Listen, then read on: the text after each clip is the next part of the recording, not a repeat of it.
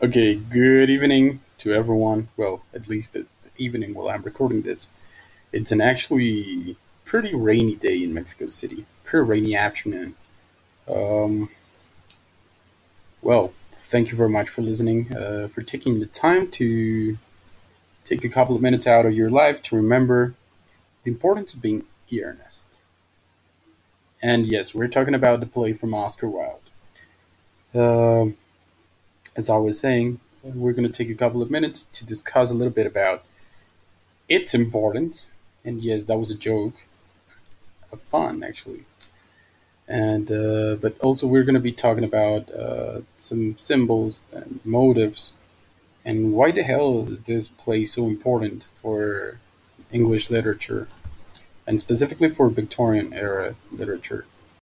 So our starting point is going to be Oscar Wilde.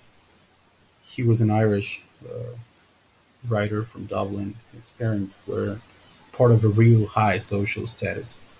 And even though he turned out to be in the same or even higher social status in England than his parents were, he was always aware, conscious, and even a critic of his own social position. He realized and never embraced the manners of the Victorian era. He made quite an honor for his last name because he indeed had a wild personality. Um, he was a real punk ahead of his era. First things first, he was actually condemned to be in jail a couple of times for being gay. Yes, I mean that's a real state crime right now, but back at the time it was a real thing.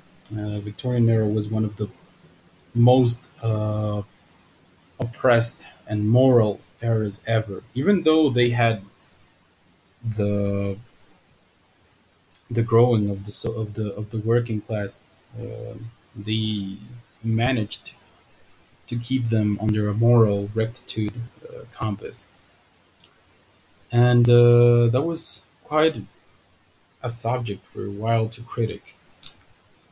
Uh, in the importance of being earnest, this critic is actually present. Um, we can talk about, for example, the double life, which seems to be actually the central metaphor or the central symbol in the play, and is actually epitomized on the notion of Bunbury or the action of Bunburying as it was defined by Algernon. Bunburying is the practice of creating an elaborate deception that allows one to misbehave while seeming to uphold the very highest standards of duty and responsibility. Jack's imaginary, wayward brother Ernest is a device not only for escaping social and moral obligations, but also one that allows Jack to appear far more moral and responsible than he actually is.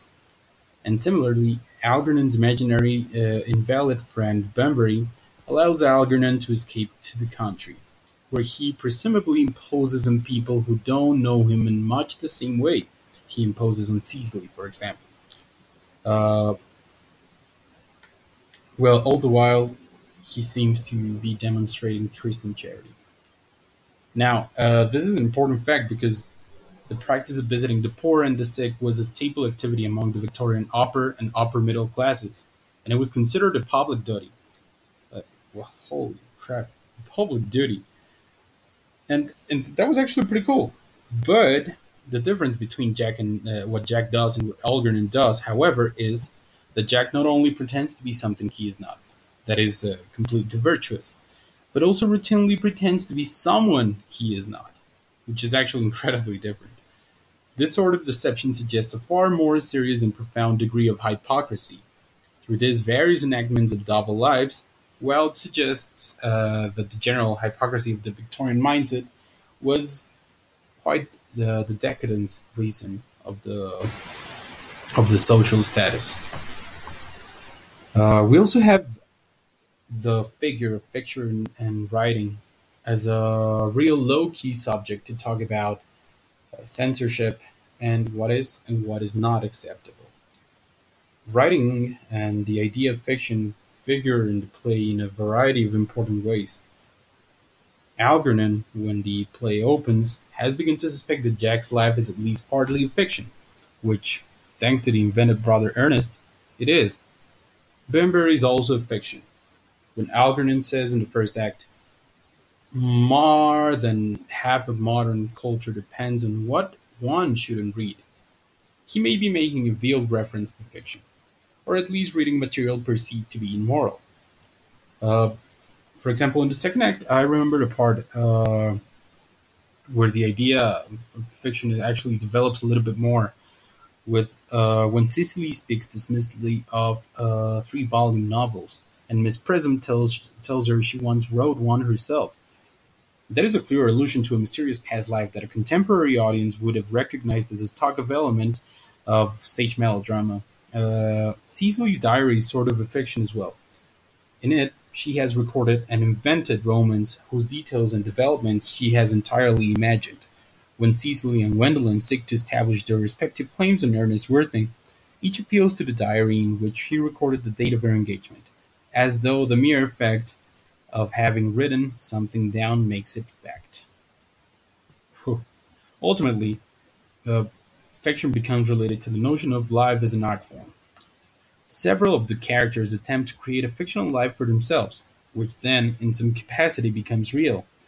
Wilde seems to regard as the most fundamentally moral those who not only feel freely to admit creating fictions for themselves, but who actually take pride in doing so.